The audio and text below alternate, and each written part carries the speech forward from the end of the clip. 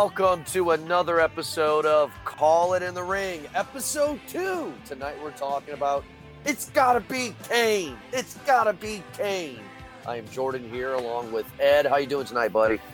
Oh, I'm all right, man. I'm ready to go. I was excited to do this because, as a guy who's most likely, and I can't say for sure, but I can't see why not, who's going to be in the Hall of Fame, it's definitely cool to kind of talk about somebody that is a part of my first real wrestling experience and memory.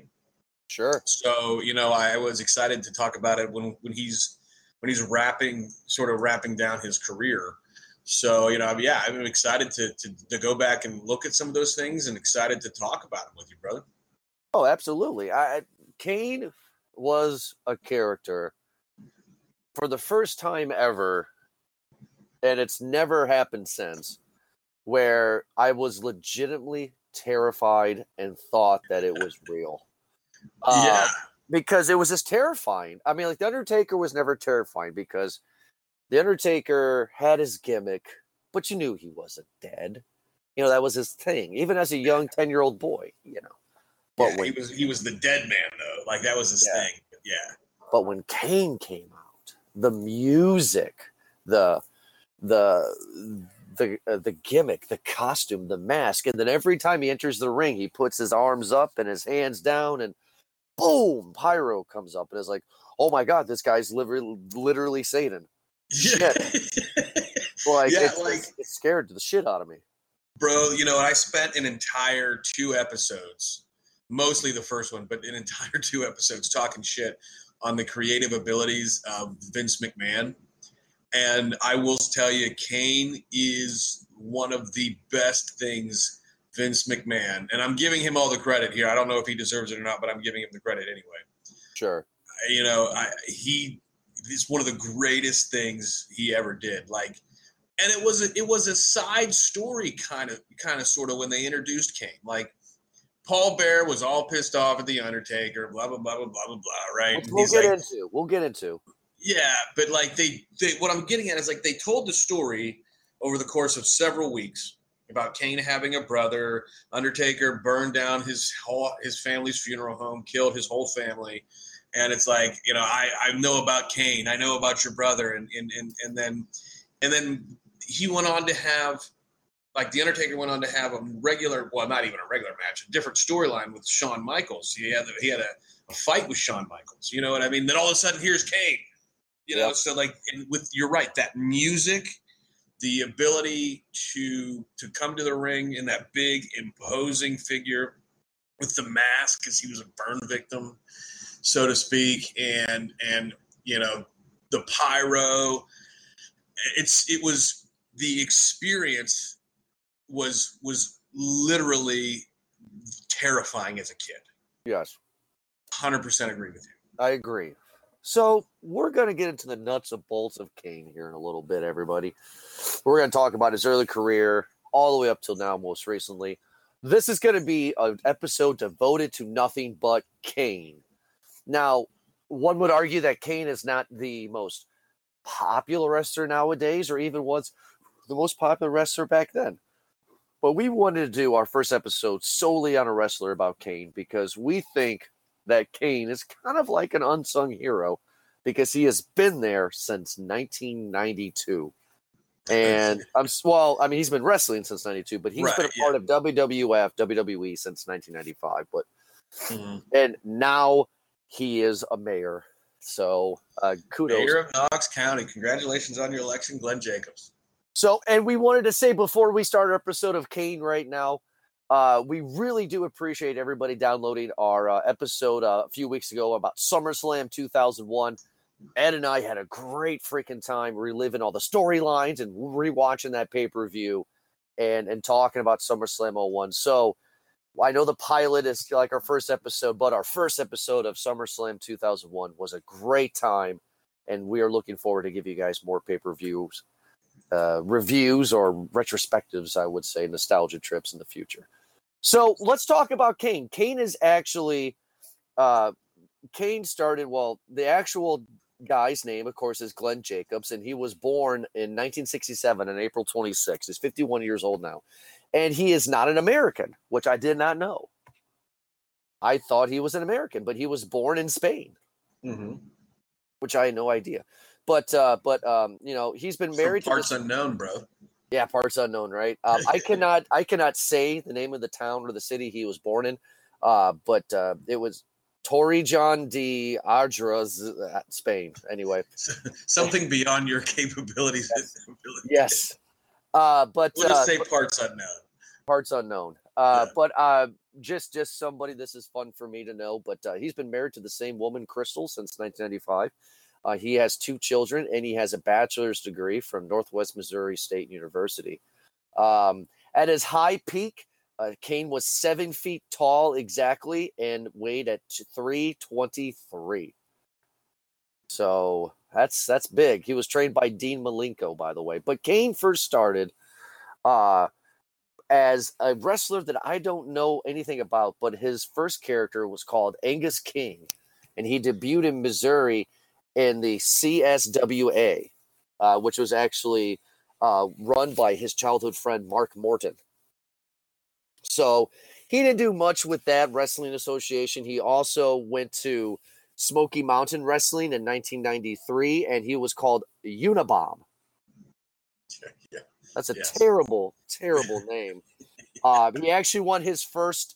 Kane actually won his first title with Smoky Mountain Wrestling as a tag team champion with Al Snow, and they were called the Dynamic Duo, which is something that's been a huge part in Kane's career, from obviously from the beginnings up through now. He's held the tag titles with multiple different guys, including X-Pac, and now with his brother, the Undertaker. His brother, I say in air quotes, even though it's an audio show. Sure. And most recently, maybe not most recently, but I think most famously, excuse me, that's what I was meant to say, with Daniel Bryan, Team Hell No.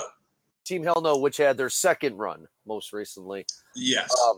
Now, Jacobs changed his character again. So already from 1992 to 1995, he started off as a guy named Angus King. Then he was Unabomb. And then he became Doomsday, which that's when he won his first USWA heavyweight title. Now, I did not know this about Kane, and doing my research and everything, Ed. Kane was in WCW only once. He was there for only one match, and it was his first and only match, and he lost it to Sting in 1994, and he was named Doomsday. I'm sorry. He was named. Okay, I'm completely. I wrote my notes down. I'm sorry, fans. So after USWA, he went to WCW in 1994. They changed his name from Doomsday to Bruzo Massentino, and he lost his first and only match to Sting. Sorry about that, everybody. Well, that's okay. We all make mistakes. It happens. You got your notes jumbled up there. It's cool. I got my. Think about that. The one and only match you have in a promotion is against. And I don't even know when this is, but Sting was the draw in WCW throughout basically its entirety. He was the number one draw. And the guy's basically the biggest legend in the history of Southern wrestling. For the most part, You and I will go fisticuffs on that at a later show. Well, let's just talk. Well, okay, in Jim Crockett's wrestling region. How about that? If you could go with that, I would totally disagree with you and say that Ric Flair was bigger than Sting. Well, Ric Flair was the NWA world title, world champ. It wasn't just like Ric Flair was the guy that went to Tennessee and went to Texas and went to Nebraska as the world champ. You know what I mean? He was that guy. So he maybe had been built out of Charlotte, North Carolina, and came out of North Carolina, but Ric Flair was the NWA world champ. So he was national, but by the 70s. Now, I don't know about you, Ed, and I don't know about the fans that are listening to the show, but I really love wrestling. Ed, you really love wrestling. That's why we're doing the show. Mm-hmm. But going just from 92 to 95, that is 3 years, right? Mm-hmm. And I cannot imagine this, living a life of this. In 3 years, he was Angus King at one promotion. Then the guy was Doomsday in another promotion, right? Then the guy won the tag team titles with Al Snow in another promotion. This guy went through 4, including WCW, 4 different promotions in 3 years. Like, how do you have a family? I just, wow. You got to think like guys in that era, and Kane came up in an old school way, right? So guys from that era, that's how they made their living. You could only stay so long in a certain region for the most part. Now, don't get me wrong. There were some guys, who stayed in a certain area because they were over, and they were able to be continuously over. And we'll talk about this later, but that's why, like, we'll talk about this later about Kane, but guys kind of sort of got boring to a certain degree. That's why, when we continue to do this show and when we continue to talk about like wrestlers, you'll see guys from that era, not today, not in the last really 20, 25 years, but basically let's just call it 25 years and over. Those wrestlers would stay in a certain area, and then then they would go to a different area, and that promoter in that region or from that promotion would be like, no, you're going to be this dude, or you're going to be this character. I've got this in mind for you. And they would do it because, you're not nationally known. You're only known to a certain region. So when you're in the South, or you're in the New York region, or you're in Kansas, like guys would see, you'd have an audience of 100 people at best in like Kansas, you know what I mean? And you had to win over those couple of 100 people. Then after a while, your character sort of ran dry, right? And you'd go to Texas, or you'd go to Nebraska, or you go to Missouri, and you'd go to those places, and that guy would say, this is who you're going to be while you're here, and this is what I want you to do. So yes, you're right. Over the course of about 3 years, Kane, I don't know how he did it. I don't know how those guys did it. That's why they became buddies and long car rides. Like, that's the history of wrestling, 300-mile car rides. If you think about it, like, I'm just going to give you a perfect example of somebody like Shawn Michaels, right? Shawn Michaels and Marty Jannetty formed, the Rockers because they were in the same promotion, and they became buddies, and they would ride together. Yeah, that's also kind of how the Click formed in WWF. Right. Yeah, that's how those guys were in the car for 8 hours together at a time, and they became best friends, and then they formed then they formed tag teams. By the way, I just want to point out that out of your whole statement there, the only thing that I found adorable was that you said Missouri. I just wanted to point that out. I find it a little freaky that you said adorable, but I'll take it. Well, you're from Pennsylvania. You should have no accent at all. Boy, I live in Pennsylvania. You forget I grew up in North Carolina, and I lived in Tampa, Florida for a while. I lived in Phoenix for a while. Is it soda or is it pop? Oh, it's soda. It's soda. Fuck you. Where I lived at in North Carolina, right? What you would do is like you'd go up to you'd be at a restaurant, yeah, and you had every intention of, let's say, ordering a Sprite or a Pepsi. And the waitress would come up to you, and they'd be like, what kind of Coke you want? And you're like, well, I want Coke, just for example. No, what kind of Coke you want? Oh, I'll take a Sprite. Oh, I'll take a Pepsi. It's not soda or pop. It's Coke. Well, what if I want a Coca-Cola? And you tell them what kind of Coke you want, Coca-Cola. God, the South is... What kind of Coke you want, Diet. God damn. What kind of Coke you want? You got what kind of Coke do you have? Oh, we got Pepsi products. I'm so glad the North won the war. I'm so glad. Like, Jesus Christ. Well, I mean, there are obvious other reasons for that, including the outlaw slavery. However, it was a very cute colloquialism from where The Silver War was based on soda or pop. That's what I'm going to go with. Let's go back to okay, Trump, and your revisionist history. I hate Trump, but anyway, we'll get back into. Yeah, let's not talk about politics. Let's talk about Kane. Let's talk about Glenn Jacobs. So in 1995, Jacobs goes into WWF, and his name is Mike Unabomber, and he debuts on February 20th, 1995, on a Raw taping, and his first match was a dark match against Reno Riggins, which I have no idea who the hell that is, and Mike Unabomber wrestles under that name all the way through the year. His first television appearance, now where people actually know Glenn Jacobs.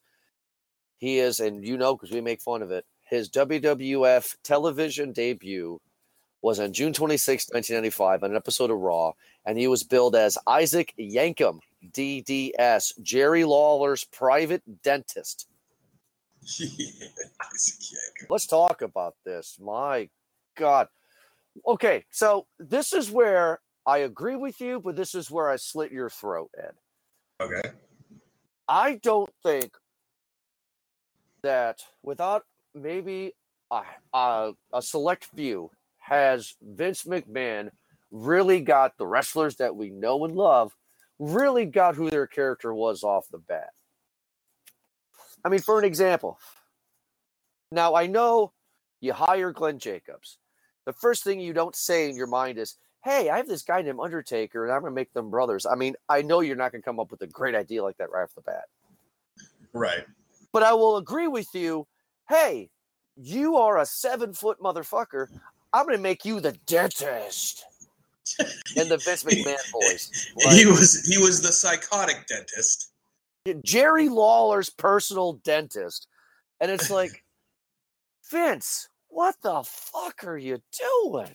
This is the guy who came up with the gobbledygooker. So, like, I didn't.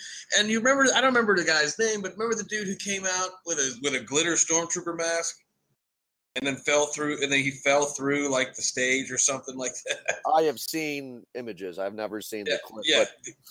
But then people like, but then Vince McMahon has flashes of greatness.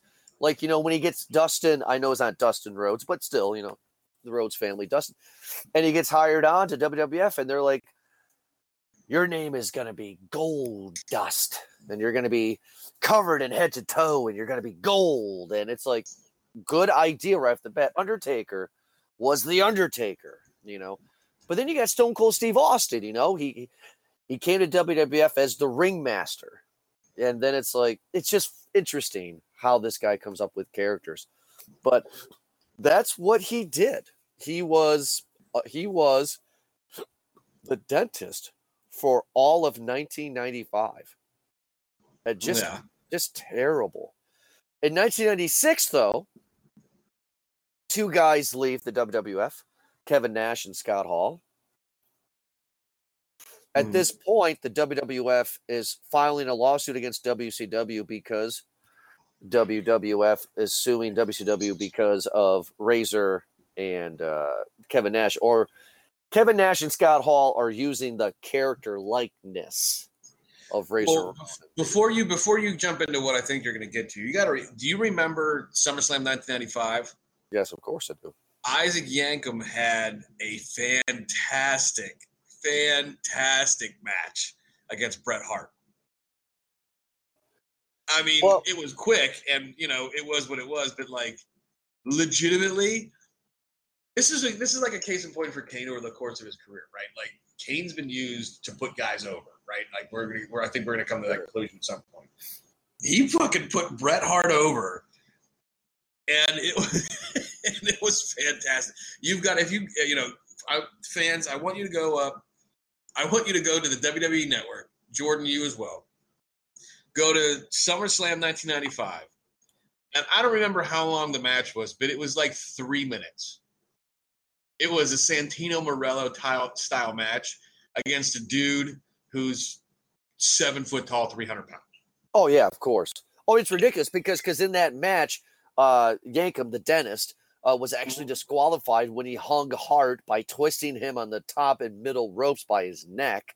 Mm-hmm. And then he lost. And then he lost in October in a steel cage match to Bret Hart. So I just found, I mean, God, what a shit show of a match.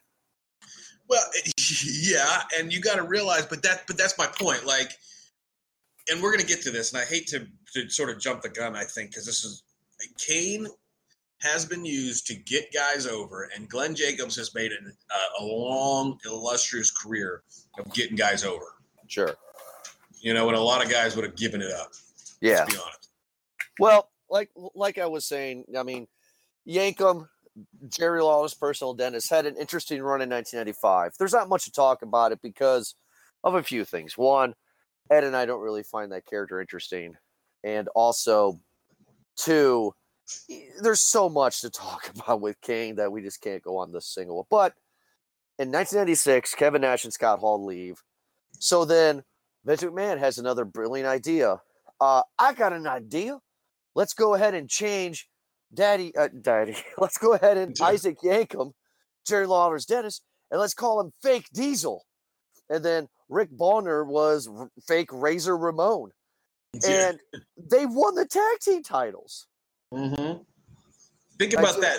Think about how big of a fuck you that was, not only to WCW, but to both Kevin Hall or Scott Hall and Kevin Nash. I don't know if it was a fuck you, because the whole point of the lawsuit was Vince didn't care that Kevin Nash and Scott Hall went to WCW. It's just that when Scott Hall went over to WCW first before Kevin Nash, he had the razor haircut. He did the hey yo and Chico and all that shit that he was doing in WWF, and that's what Vince McMahon was suing over. So Vince McMahon owned the rights to the characters and their traits of Diesel and Razor. That's what I think. And then since they left, it was probably him saying, and I could be wrong, Vince saying, you know what?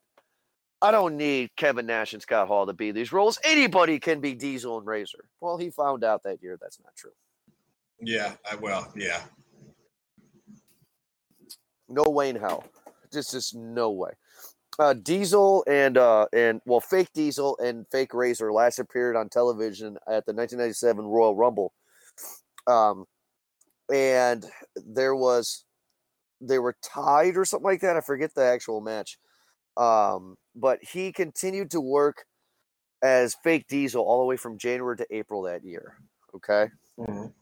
But now we get what we came here to talk about, what the fans want to talk about. In 1997, in April 1997, Jacobs is gone. Nobody really notices, right?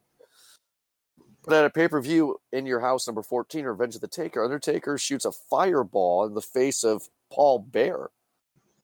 And Paul Bearer goes away, right? Mm-hmm.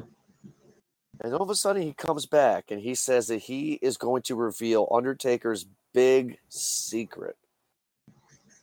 Nobody knows what that is. I don't know what that is. I'm watching wrestling like I don't know what I can compare it as, but I'm just watching wrestling every Monday at this point. So I jump into wrestling in 1997 when this storyline starts to unfold. Mm-hmm. This is when I start. So I'm 10 years old, and I start watching wrestling religiously after In Your House 14, Revenge of the Taker. So I see all of this live. Oh, my God. Did you have any speculation or did you have any idea about what this big surprise of the Undertaker was? Because they didn't say it right off the bat. They were like, I'm going to reveal your biggest secret, Undertaker. What was his thing? We don't remember. I mean, like, what was it? That was the big storyline, I would argue. Yeah. And here's the thing with that. Like, that's realistically one of the longest run storylines without like a pay-per-view match. It took a year for Undertaker and eventually what would be Kane to have a match. That would be at WrestleMania 14. Right. So if I remember right, he threw Undertaker put a fireball into which was cool, real cool, into Paul Bearer's face. And he came back and over several weeks, says, I have your deepest, darkest secret. I know you burned down your family's home, blah, blah, blah. And then he's the Undertaker over the court. And I don't remember exactly how it happened. The Undertaker's like, no, that was my brother Kane. He's a pyromaniac and they're all dead. It's all dead because of my brother. And then Paul Bear's like, no, he's been locked in my basement for 30 years, growing into 7-foot tall monster. Leatherface. Yeah. Now there's something that I found interesting about this, and I watched the episode at least 5 times to make sure that my notes were correct. But you know how people always think that something in pop culture is true when it really isn't? Like, for an example, because we're going to be reviewing it on our other show, Movie Guys Podcast, eventually. But Halloween, right? I've always known that Michael Myers was Laurie Strode's brother, right? Mm-hmm. But he's not. The first movie never said that. That was the sequel when they're in the hospital where they reveal that information, right? Right. Same as people saying that Jason is always the killer in Friday the 13th. No, he wasn't. His mom was. Well, the reason I'm bringing that up is because Paul Bear said, and I wrote this down, his quote was, right, that Paul Bear revealed that that Kane, he says, Kane is coming to the WWF to challenge you. Kane is my son, your half-brother. So they're establishing that Bear fucked Undertaker's mom. Yeah. So Kane and Taker are not brothers, they're half-brothers. Sure. And the reason why I find it interesting is because if you were to tell me who's Kane and Undertaker, oh, they're brothers. No, they're half-brothers. I found that interesting, and that Vince McMahon was going to do the storyline that Paul Bear banged Undertaker's mom. I just found that absolutely ridiculous. I totally forgot about that part. And controversial question here for you, okay? Okay. We know the Undertaker as the dead man. He never had a past. He was just a guy that came in Survivor Series and just completely destroyed people, right? Mm-hmm. The gimmick is he is the Grim Reaper, essentially, right? He's dead. He's the dead man. Yeah. Is this kind of bullshit that we know that Undertaker his character was born of human parents? Is it kind of bullshit that his parents lived in a funeral home? Isn't it also kind of bullshit to know that Paul Bear banged his mom, knowing that he's this supernatural being? Is that kind of bullshit? Well, remember how I said that, like, characters get stale in promotions, right? Sure. It's the same thing with national and, by this point, international promotions.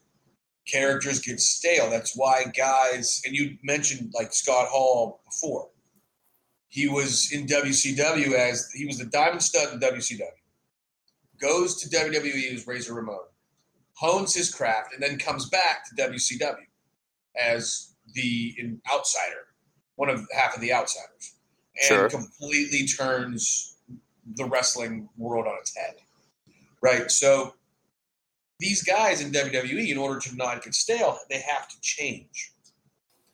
We'll talk, like, for example, we'll talk later about how Kane took his mask off, and then Kane became like corporate Kane and stuff like that. You can't change the story of The Undertaker, but they had to humanize him a little bit. You think so? Yeah. I mean, I think so. I feel like in order to make him relevant, you have to create an arch enemy at this point in his career. But do you think that Vince McMahon could have done something different besides saying that they're brothers and that Undertaker was born of human parents and they were all human until this one night where it changed Undertaker and Kane forever? But let's be realistic. Does that matter when you can bill it as brother versus brother at WrestleMania, which is what they're building it to? That is a very fucking valid point. I mean, that's a valid point. I'm just asking, like, is it? No, I get it. I mean, yeah, the whole, Paul Bear banged Undertaker's mom thing. Okay, maybe there's a storyline that we're forgetting, and please, fans, don't hesitate to tweet at us if we're forgetting something, because we're just wrestling fans. Unlike a lot of other podcasts, we're not insiders. We're not guys who spent 30 years in the business, got fired for one thing or another, and then went broke and we needed a podcast. Like, this is what we love, right? So we love professional wrestling, and we're talking about this basically from rote memory, and then we go on the network and rewatch some things to talk about. But most of this is from memory, so please don't hesitate to correct us when we're wrong. We want that. We want the engagement.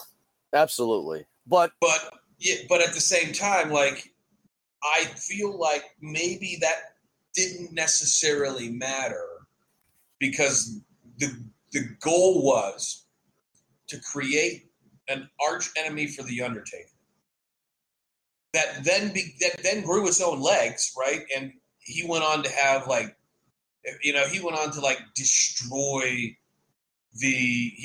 destroy fucking the Nation of Domination. He went on to destroy the Legion of Doom. Like, he was the guy before the Undertaker would fight him. Like, he went through the entire roster.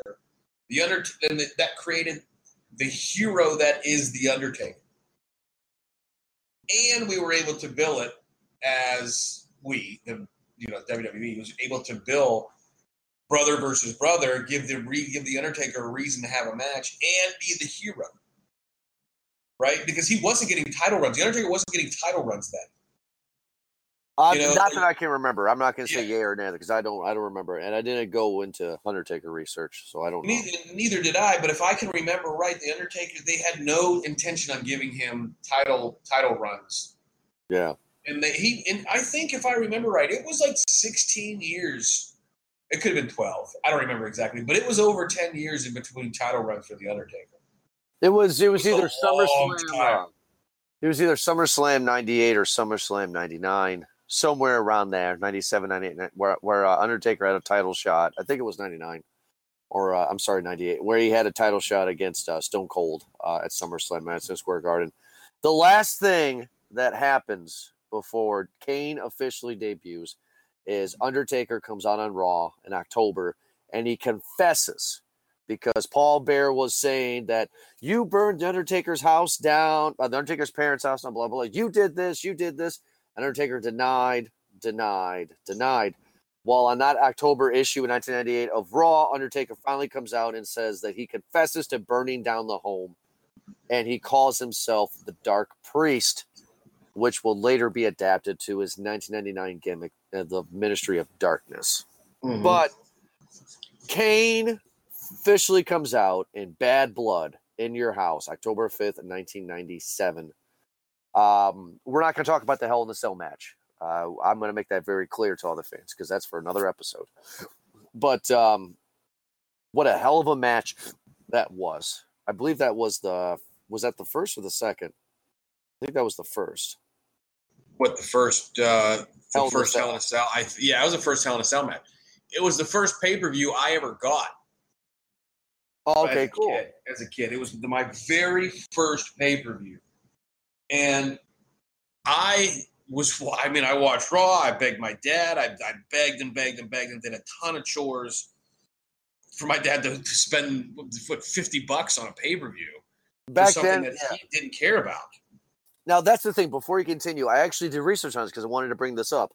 The whole In Your House gimmick, right? The reason why they did In Your House was because a regular pay-per-view, the Big Four, right? Those were 3 hours long back in the 80s and 90s. Those were top $50, $60, $70 a pay-per-view, the Big Four. Mm-hmm. The whole point of In Your House was to have a 2-hour pay-per-view, and it was at a cheap cost of $25.99. Okay. But back then, my whole point is, and I'm going to let you finish the story, is $25.99 for a 10-year-old boy is like $1 million back then. So for you to work your ass off, for your dad to pay $26 to see a pay-per-view was take you out to the pasture and shoot you. You're done. Your life's complete at that point. Yeah. And it wasn't easy either. Like that back nowadays, you can just click on your cable thing. No, back then you had to call your cable provider. Yes. You could like 3 days. You couldn't just do it on Sunday. You had to do it like 3 days in advance, like Friday during business hours, and call your cable provider and ask them to add the pay-per-view to your bill. And assuming the person did their job, Then at 7:30, 8 o'clock on Sunday night, the pay-per-view would show up. Yeah. And it's funny that you talk about that, because that's right. I mean, like, nowadays I don't do pay-per-views because I have the network. Why would I? Sure. But if there was no network and everything else was the same, I would have to go on the website of my provider. I would click on it, boom, done, easy. But back then in 1997, oh fuck yeah, 98, oh god, it was a pain in the ass. Yeah, like my dad had to take time, and my dad at the time was working construction. You know, he wasn't in an office setting at that point yet. So like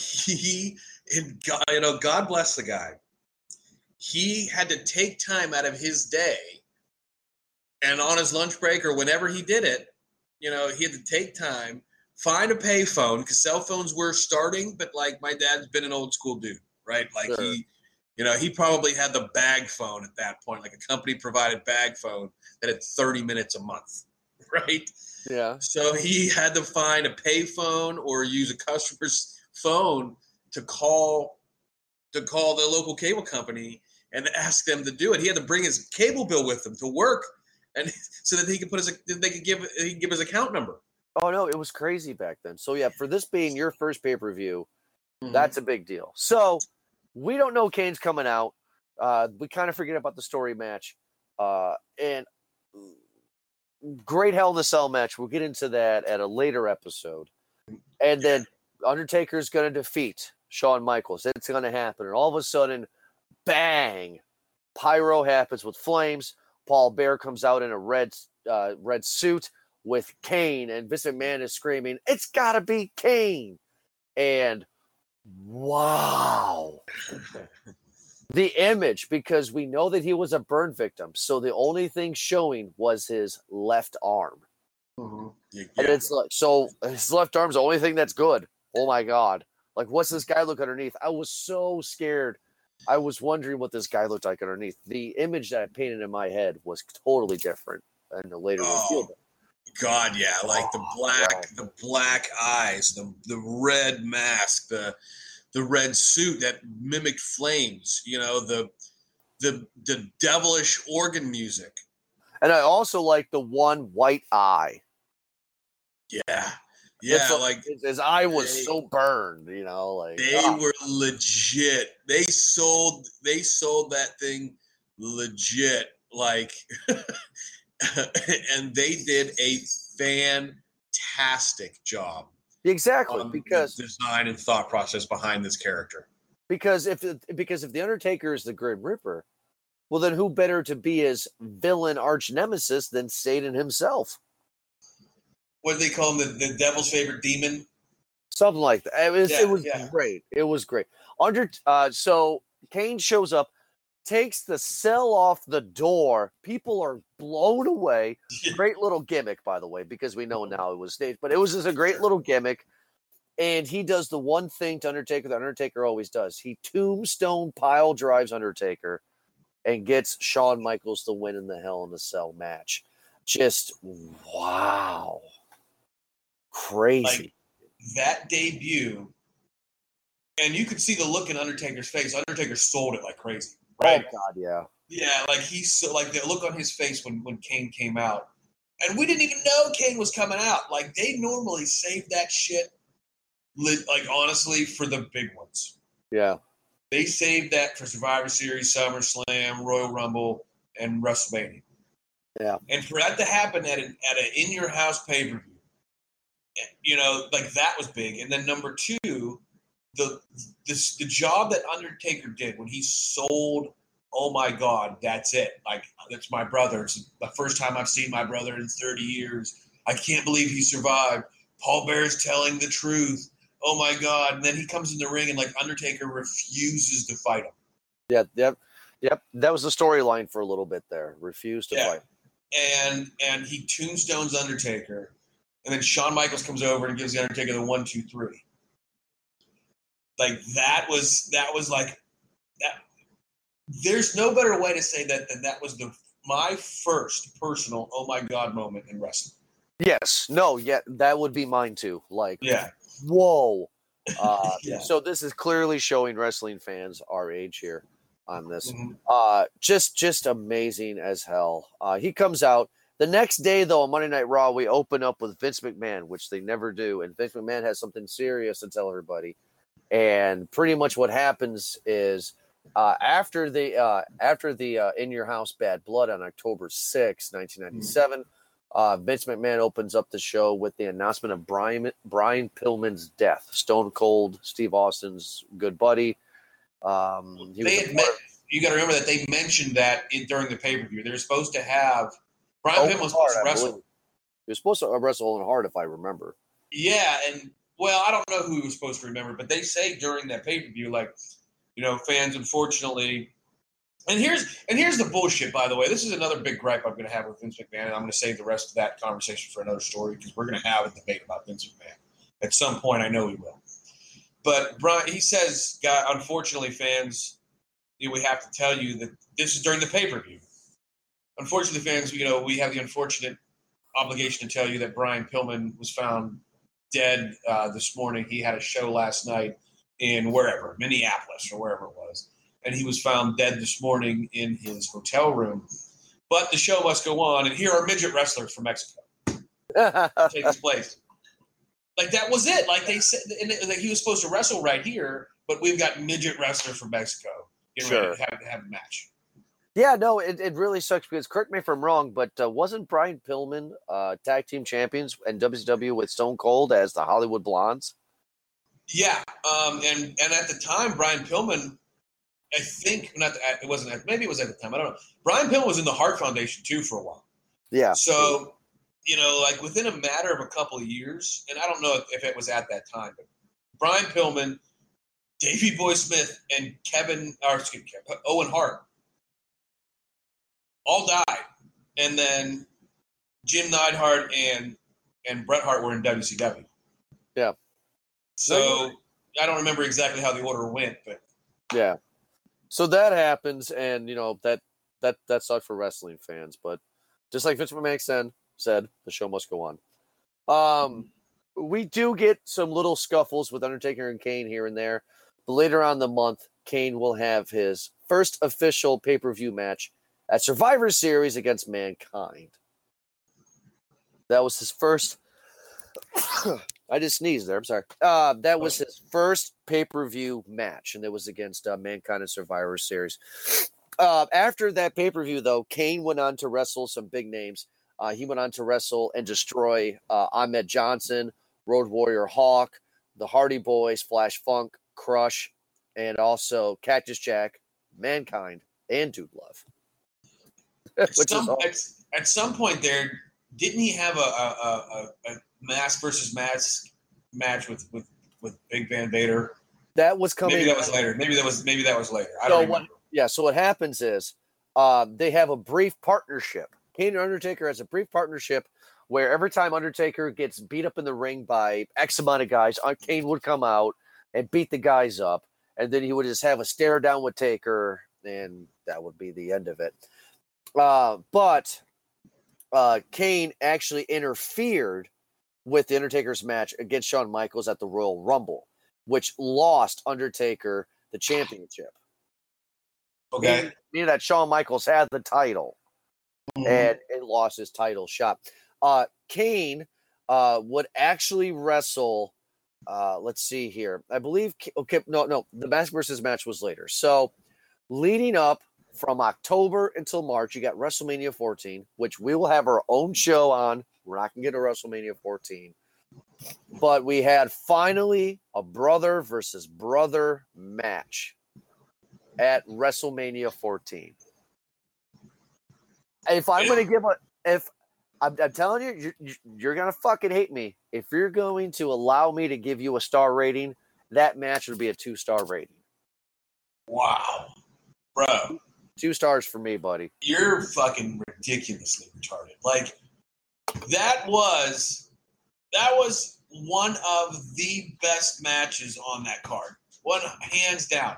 And that card had Shawn Michaels versus fucking Stone Cold Steve Austin for the strap. Now that match takes the cake. That takes the cake with fucking what's his name, Mike Tyson in his heyday in a DX shirt, and then he fast counts Shawn Michaels and then punches Shawn Michaels in the face. And Shawn Michaels hurt his back during that match too, right? Yeah. But like the Undertaker Kane match, the brother versus brother match, that was huge. It was such a great match. It took the Undertaker 3 tombstones, 3, to beat Kane. Like that had been unheard of at that point. You know, it was fantastic. So this is how I'm going to argue with you, okay? Mm-hmm. One, the reason why I give this one 2 ratings. Now, maybe in the future, when we do a WrestleMania 14 retrospective review, then maybe my opinion will change. But right now at this moment, because I watched that match the other day to prepare for this episode with you, it was boring. I mean, it was a normal match. If you're going to have The Undertaker and he has a half-brother who Paul Bear fucked Undertaker's mom, and boom, here comes Kane. You don't put them in WrestleMania in a normal match. You put them in a Hell in a Cell. You put them in a no-holds-barred match. You put them in a last man standing match. You put them in a No. Oh, The reason you can't do that at that point is because at that event, you can't upstage Shawn Michaels versus Stone Cold for the strap, right? So you can't. Those guys as performers had to do what they had to do to the best of their ability and put on the best match possible. But you can't, as a promotion, try to outshine your main event. You can't put them in a Hell in a Cell at WrestleMania unless it's for the strap. Well, then don't have them. They had Shawn Michaels versus Stone Cold Steve Austin with fucking what's his name, Mike Tyson. Like that was the main event. That was the thing. It was on every single news outlet throughout the whole world that Mike Tyson was part of WrestleMania. And DX even had their own band. Like this was DX's time to shine. You can't as a promotion do something to outshine your main event.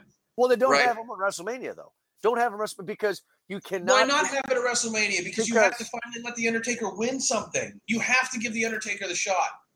You have to give The Undertaker the spotlight at WrestleMania. I understand you have to give The Undertaker the shot, but what I'm trying to say is that if you're going to have this huge storyline, which I would argue was the best storyline the WWF at that time came up with for that year, right? You have Kane.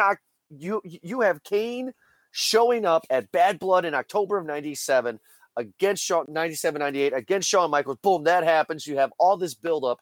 Don't have them wrestle WrestleMania against each other then. Don't have it be a normal match because, in my opinion, having a wrestling match against 2 of the biggest guys in the business is boring. There's no pizzazz. There's no flash. It's boring. That's why. I mean, it was like the next month they had a fucking Inferno match. Which we'll get into, but right now we're talking about WrestleMania. You can't put them in a position to outshine your main event, bro. Like, you just can't do it. I agree with you on that. So don't have them at WrSmania. That's the whole point. It's why they did it the way they did it, was to have it at WrestleMania. I see that. I just don't see it. What are you going to do? Have it at fucking Survivor Series a month later? You can't build that up. You can't build up how big Undertaker or how badass Kane is. Like, the whole reason they had to give them, like, what was it, 4 or 5? They had to give him 5 months worth of Undertaker refusing to fight his brother, and Kane whoops his ass, and then Kane's like, oh, you know what, we're brothers, like, let's be best friends, to lull him into a sense of being, then beat the shit out of him, and then go through the whole locker room until the Undertaker agrees to fight you. You have to do that for like 3 months. Which is what they did, and that's the rest thing. That's why April came up, and that's why it was WrestleMania. And then you can build brother versus brother, because you can't put them in a cage match which they do it the following month. They put them in an Inferno match. Yes, they light Kane on fucking fire, which was really awesome. Which was really fucking awesome, but they can't do that at WrestleMania because that would outshine the main event, and you can't do that. You can't, as a promotion, do it. If you as 2 wrestlers put on a better match than the guys that go on after you, so fucking be it, right? Well, that's your job. But see, this is how I disagree with you, because you watched WrestleMania this year. Was it WrestleMania 34 this year? Yeah. The greatest match, in my opinion, of the whole WrestleMania that night was the triple threat with The Miz, Seth Rollins, and Finn Balor for the Intercontinental title. That was a great fucking match. Why not open WrestleMania 14 with an Inferno match with Undertaker and Kane? I mean, like, you can't have their first meeting being just a normal fucking match. You just can't do that. I mean, like, this is a blood feud. And while I agree with you in theory, the fact that it was decided a year previous that they were going to do this at WrestleMania. We have to give the Undertaker the opportunity to shine at WrestleMania again. They built this story for a year. You can't, as a promotion, put them in a match that the match in itself is going to outshine, regardless of the performance, the main event. But my argument is that there have been matches in previous and in most recent WrestleManias where previous matches outshine the main event. That's all I'm trying to get at. And yes, I know that it's Stone Cold Steve Austin. If you put Stone Cold Steve Austin on a poster with Undertaker and Kane, Stone Cold Steve Austin would probably get more, oh, I know that guy, than the other two. I will go with you on that. And I understand that you have Mike Tyson and you have Shawn Michaels, a big fucking match. But this is brother versus brother. You fucked my mom. I'm pissed off. Match. It's just, their first meeting it's just, because like you said, the next pay-per-view is Unforgiven in your house on April 26th, and that's when they have the Inferno match. And the only thing they could have done, right, other than make it WrestleMania, is to make it the Royal Rumble. But the reason they made it WrestleMania was because they had to give the Undertaker the opportunity to have an emotional match and for you to have an emotional tie to the Undertaker, because they didn't have that at that time. The Undertaker was was the dead man, right, who he had always been, but the storyline and the people were quit giving a shit about him. You know, he didn't have a title shot for how long? He didn't have a title run. The only reason they gave him a title run was for Kane to fucking fight him for it. I just told you a little bit ago that he had a title shot against Shawn Michaels at Royal Rumble in that January, but all right, it doesn't matter. Look, that's just my opinion. That is your opinion. I just felt that's what they needed to do. But yes, on Unforgiven and In Your House on April 26th after WrestleMania, Undertaker defeated Kane in the Inferno match, which was a great fucking match. Bear tried to help Kane interfere, but Undertaker sets Kane's right arm on fire. And then after that, the next month at Over the Edge in Your House is when Kane defeated Vader for the Mask versus Mask. Okay, so I was wrong on the time frame of that one. Yeah. But after all the arguments that we've had so far, the disagreements, Kane debuts as Kane in October of 1997, right? Mm-hmm. He has his WrestleMania debut. It's great. He has his Inferno match. It's great, whatever. But on June 1st episode of Raw, Kane defeated The Undertaker to become the number one contender for the WWF title. At King of the Ring, Kane defeated Stone Cold Steve Austin in a first blood match, which Mankind interfered, and The Undertaker to win the WWF Championship, right? Mm-hmm. Well, Kane lost the title to Austin the following night on Raw. So pretty much what I'm saying is that it was Kane, that is his first and only title, is that Kane beat Stone Cold Steve Austin in a first blood match, but then he lost it the next night. Kane has never won the strap since. Are you sure about that? I'm going to double check and look. Here's what I want you to do. I want you to legit take a minute, and I want you to tell me why you think. Like, I want you to take a minute and tell me what you think about that match, because it was Stone Cold Steve Austin versus Kane in a first blood match, and Kane's covered in leather and shit. So just take a minute and tell me what you think about that match, like legit. I watched that match in the past 6 months, so it's fresh in my mind. Jim Ross and Jerry the King Lawler really sold it to the audience that they even brought that up. We know Kane is covered, blah, blah, blah, blah, blah.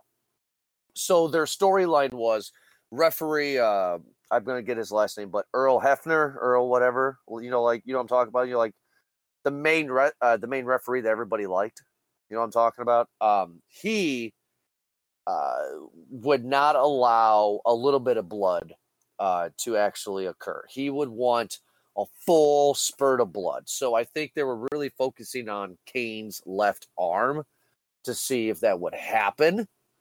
But that's just my opinion. I mean, Kane had to have had his left arm be completely gouged in order to lost that match. Because you're right, that is kind of shitty, that you got Stone Cold Steve Austin, which he has nothing protecting him besides trunks, so he can easily lose.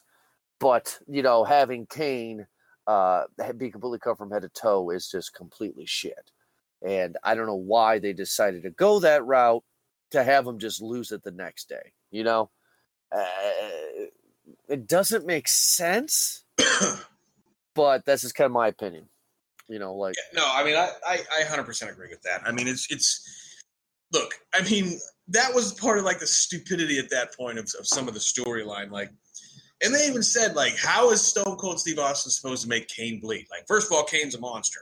And then he's covered in shit. Like, he can't, how the fuck is he going to bleed? No, you're right. So after he wins the title against, which by the way sucks, Stone Cold Steve Austin never won the WWF title until WrestleMania that year in WrestleMania 14. And he wins that in March, but in July, he loses the title only 5-6 months later to Kane in order for Kane to lose the next day.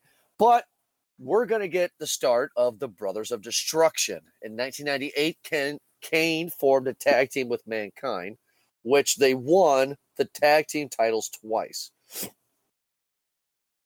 which I found interesting. Yeah, so like you start to really at that point get the humanization of Kane. He's no longer, I think at that point, he no longer has Paul Bearer. I think they buried Paul Bearer in concrete by then. Yeah. If I remember right. So the character of Paul Bearer maybe he's not dead. I don't remember exactly how it was, but like if I remember right at that time, Kane was on his own. The Undertaker was a bad guy, and Kane was starting to go over. Like people were starting to like Kane because he wasn't a good guy, but like he was starting to become cool. Like he started to talk. And then he became a good guy. No, not yet. Am I still jumping the gun? Yeah, you're still jumping the gun. Okay. So Mankind and Kane form a tag team. They win the titles twice. After losing the titles and actually Kane turning on Mankind, Kane formed an alliance with the Undertaker, and the duo will be dubbed the Brothers of Destruction in 1998. And then at the pay-per-view Breakdown in Your House, which is a terrible title, I would say Breakdown is as bad as Great Balls of Fire as the title, as the worst title.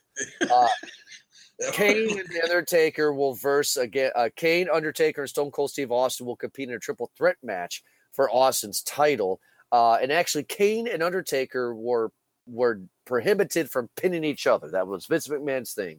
Kane and Undertaker cannot pin each other.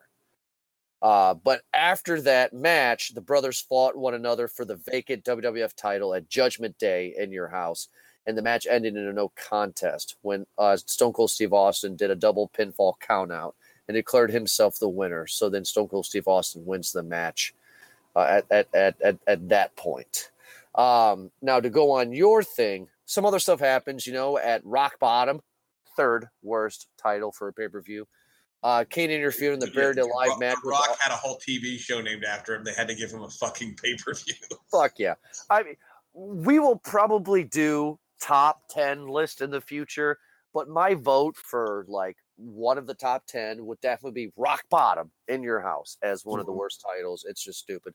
But in that pay-per-view, Kane interfered in a Buried Alive match between Austin and Undertaker and attacked Undertaker and cost him the match. As a result, the corporation, which was McMahon, Shane, the Stooges, they actually had Kane committed into an insane asylum, but Kane actually joined the corporation in order to stay out of the insane asylum, but he was portrayed by them later on.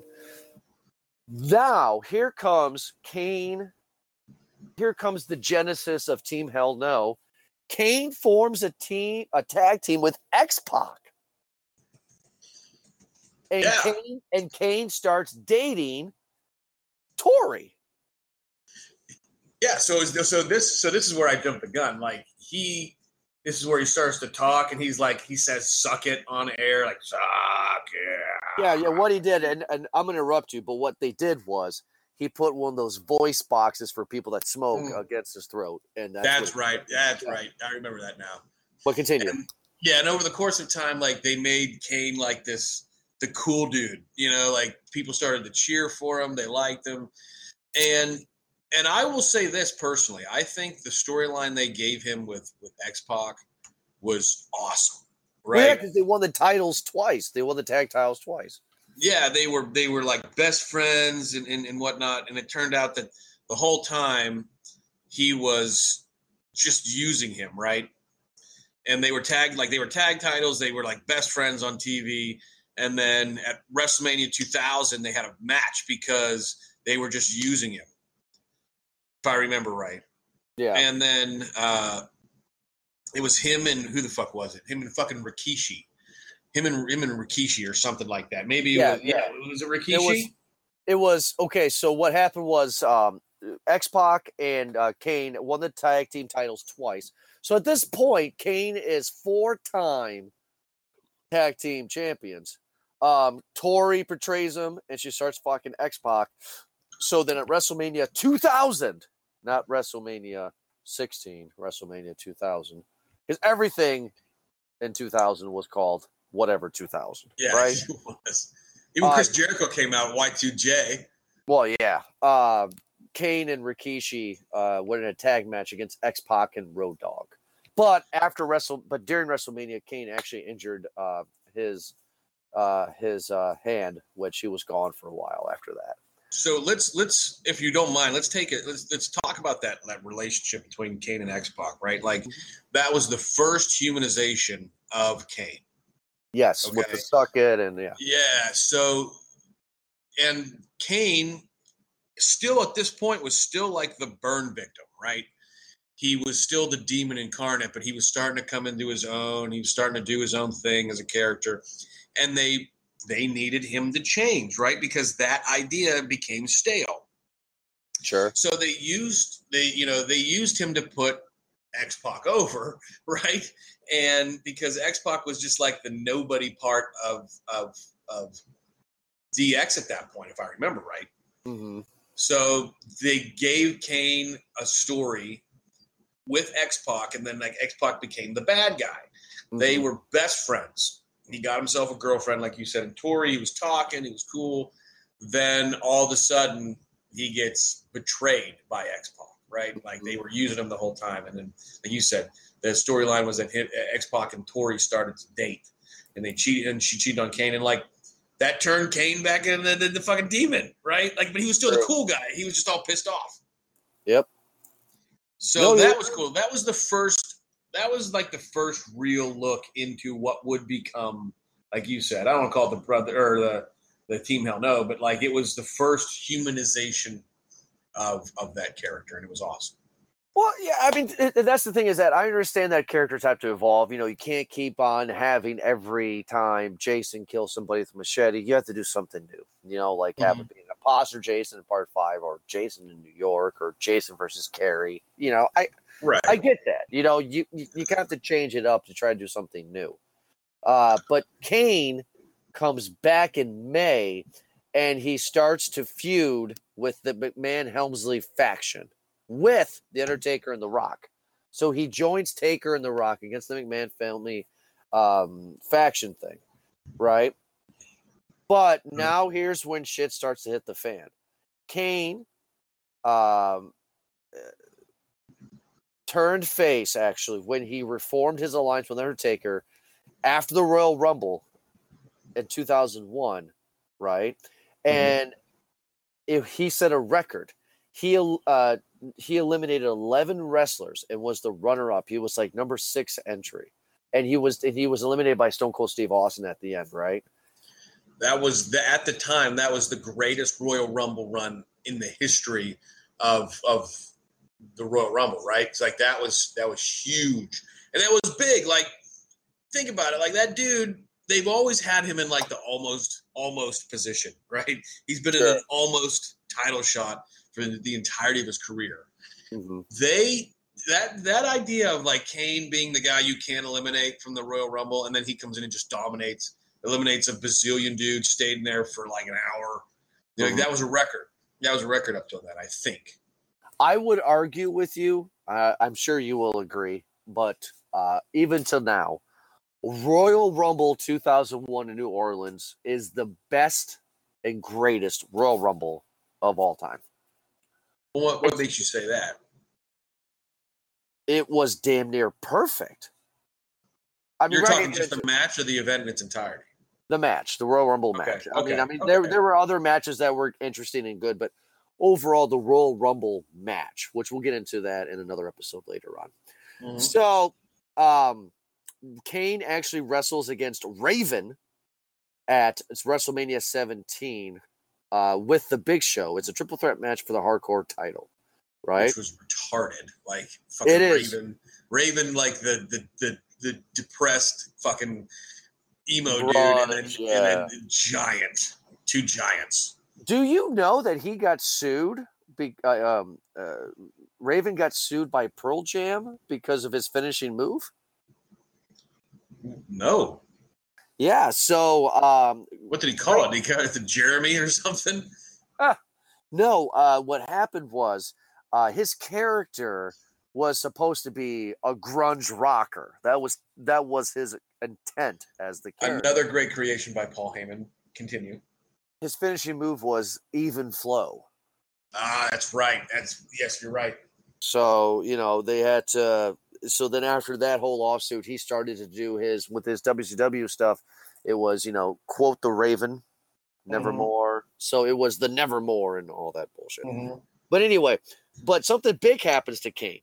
Kane and Undertaker begin teaming as the Brothers of Destruction, and then they form a feud with Edge and Christian, Rikishi and Haku, and then the two-man power trip. But Kane at Judgment Day that year defeats Triple H to win the Intercontinental title.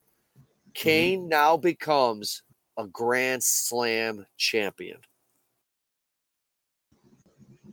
Yeah, like that dude, for somebody who's put like people over, he held the title for 24 hours.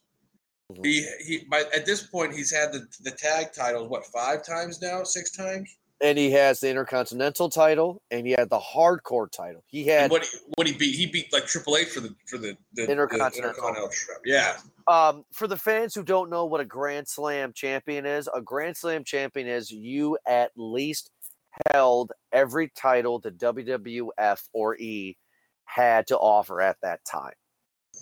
So you had to win the heavyweight title, you had to win the Intercontinental, the tag, and the Hardcore title in order to be considered a Grand Slam champion, which he was the third one only at that time to do it.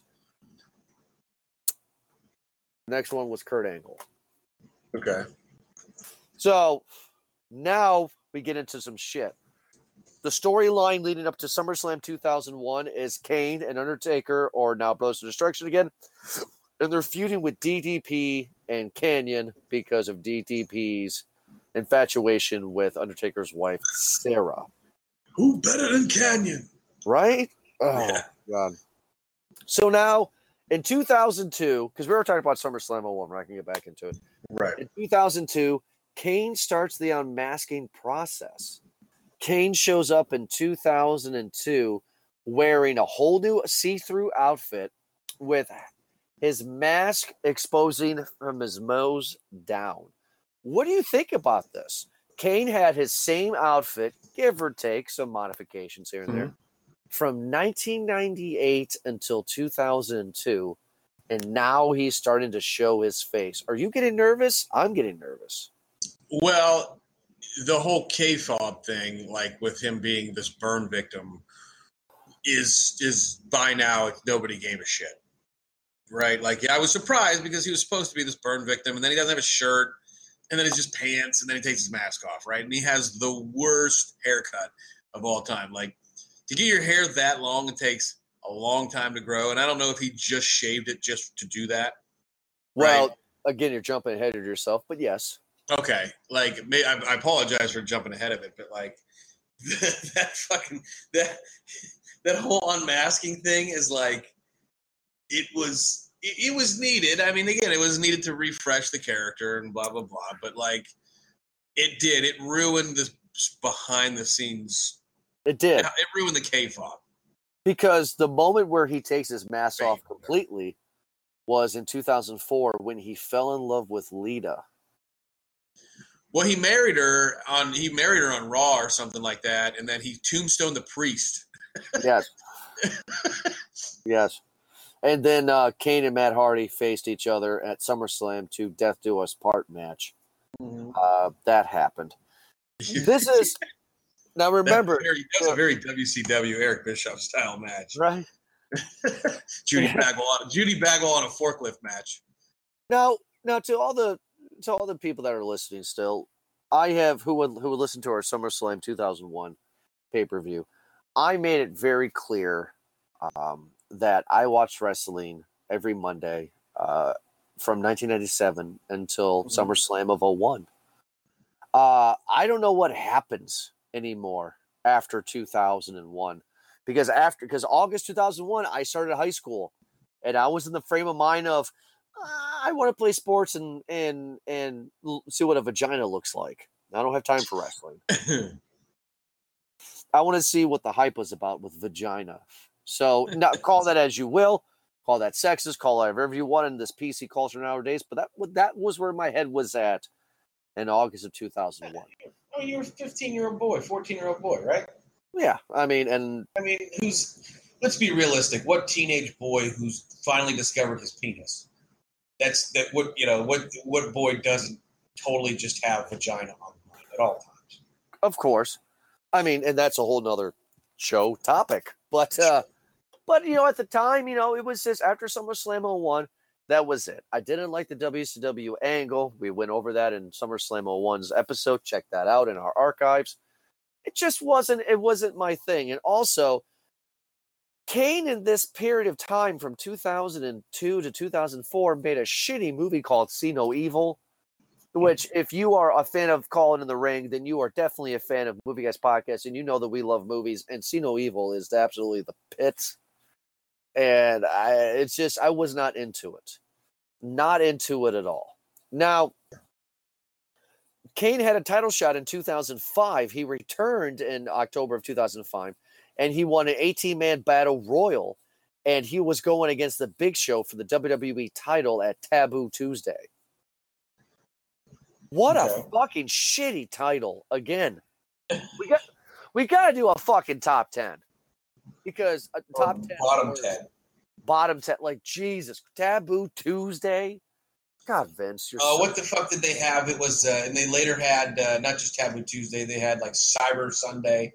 Yeah. Where like the fans got to vote. There were two had wrestlers in the ring, and the fans had to vote on what match they were going to have, and they revealed it live on air. And it was like, oh, we've got the fucking Brooklyn Brawler versus Chris Jericho in a steel cage match. Fans, if you want to watch if you want to watch an old man like Vince McMahon from 2002 to 2005 try to figure out the internet, watch that point in wrestling. Yeah. It's absolute. He doesn't understand the internet. He just doesn't understand it. He not only does he not understand the internet, at one point, he calls two black people the N-word on fucking Monday Night Raw. Well, then he also has Matt Hardy come out, and Matt Hardy's gimmick at that point before he's broken Matt Hardy at a TNA later on, but he comes out as this internet Matt Hardy thing where they I forget what the fuck they called him, but it was something like with Matt Hardy and the internet. And that was his character. And it's like, what are you doing? Like, God fucking damn it. God, just stick to John Cena, because at this point, John Cena became big and everything else. But in 2006, Vince McMahon decided to open up ECW again. And I believe, and actually Kane won the ECW championship within that period of time. And then he won the world title again in 2008 through 2011. He won the world title at the Great American Bash. So that's nice. He also earned a spot in the Money in the Bank ladder match at WrestleMania 25, and it was won by CM Punk, if you remember that. I don't remember that. No, I don't remember that. And then during the 2009 draft, Kane became the first overall pick, and he was drafted to SmackDown. And then he started a feud with CM Punk, which we will talk about CM Punk in a later pay-per-view. I mean, later show. But Kane gets reimagined in 2011, and he forms Team Hell No with Daniel Bryan in November 2011. That's the first start of Team Hell No. Oh, didn't he have like that? He had that Man in the Iron mask for a while. Yes, yeah, at WrestleMania, at WrestleMania 28, which was April 2012. Just interesting look. He threw Zack Ryder, who was in a wheelchair, off the stage. Mm-hmm. Yeah, that's the thing that sucks, though, is that he beat up Cowboy Bob Orton, fucking Randy Orton's dad. Why do you have Kane come out in the 90s with a full mask and get up, and then you slowly start to deteriorate his mask, and then you realize that he's not a burn victim, and boom, this is Kane. And then in WrestleMania 27, 28, he comes in with the Man in the Iron Mask, Leonardo DiCaprio style, and formed Team Hell No. Just, ugh.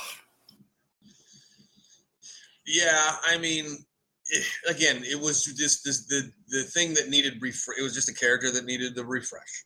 Absolutely. And then, like, right after this, and I'm probably jumping way ahead.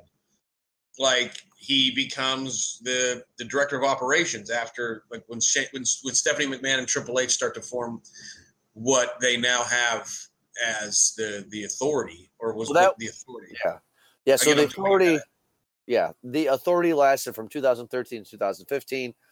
Before that time, though, Kane went off to film the sequel to See No Evil, titled See No Evil 2. Kane comes back and joins the Authority and becomes Corporate Kane with the suit and everything in 2013 to 2015. Kane also has a feud with Seth Rollins and the Wyatt family in 2015. And then just last year, Kane comes back on October 16, 2017 on Raw, and Kane joins a steel cage match against Braun Strowman and joining the Miz's team in TLC. And that is the pay-per-view this last year where Braun Strowman dumps all those chairs onto Kane. And we don't see Kane ever again. I mean, he forms Team Hell No a little bit, and his last pay-per-view was Extreme Rules, where they were fighting against the Bludgeon Brothers, which is the worst gimmick that Vince McMahon has come up with since The Dentist. Full circle. So, yeah. Look, I mean, and you're right. I mean, as we were talking, I reconfirmed, like, Kane was he had the heavyweight title once, the ECW title once, the hardcore title once, or excuse me, the heavyweight title twice. I'm sorry, two-time heavyweight champ. And then he was Intercontinental champ twice, and then he's been the tag champ like a bazillion times. Of course, right? So can we say that Kane, although known for his singles career, is one of the greatest tag team champions of all time? Yeah, which is, we didn't talk about it much, but I feel that they should have done more with the Brothers of Destruction. They should have had them go on maybe a little bit longer, feud with more. But when you have Kane and Undertaker teaming up together, who are they going to go against besides Mark Henry and the Big Show as a tag team, as an example? Yeah, well, I think he was like he's a 12-time tag team champion, right? Oh, I'm sure that there were guys that had the title more. I'm sure that there were dudes who, like, men and women who have and will have had the tag titles more. But, like, he had the WCW Tag Champions with The Undertaker. We talked about that in SummerSlam 2001 when they beat DDP in Canyon. And then he was the WWE / WWF tag champs with Mankind, The Undertaker, X-Pac. I forgot about the Hurricane. Yes. I forgot about the Hurricane. RVD and the Big Show twice, and Daniel Bryan. I mean, Kane overall has a great career. I'm sad to see that he's no longer with it. I'm glad, though, that I started to get back into wrestling in 2016, and I got to see his last pay-per-view. That was really fun to see. Kind of a nice little, bookend for me when it comes to the character of Kane. I saw him premiere, and now I saw his career retire, and I will be looking forward to his Hall of Fame speech because that will be fucking fun to see. Yeah, if Pete Rose gets in the WWF Hall of Fame, so does fucking. If Donald Trump can get into the WWF Hall of Fame. Well, if Donald Trump can get into the fucking White House, anything's possible. It's true, but Donald Trump is a WWF Hall of Famer, so is Schwarzenegger. So, well, it is what it is. It is what it is. They have to do their celebrity bullshit. So, yeah, exactly. It's the way it is. But, all right. Well, you know what, everybody? Thank you so much, I would say, for listening to this episode about Kane.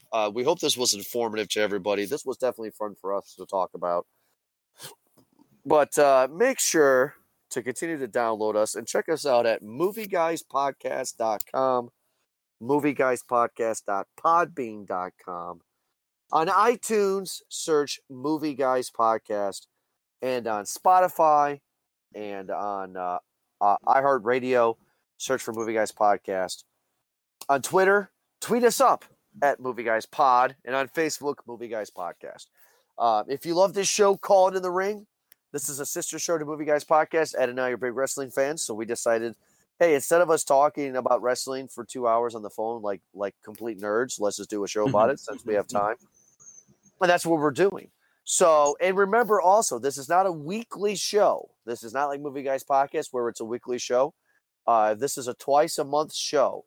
So we will keep everybody informed on Twitter when our next review or retrospective episode will be coming out in the future.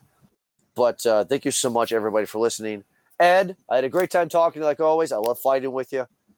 It's a great time. So everybody have a good night, and we'll be back next time for another great episode for Call Into the Ring. Have a good night. Suck yeah.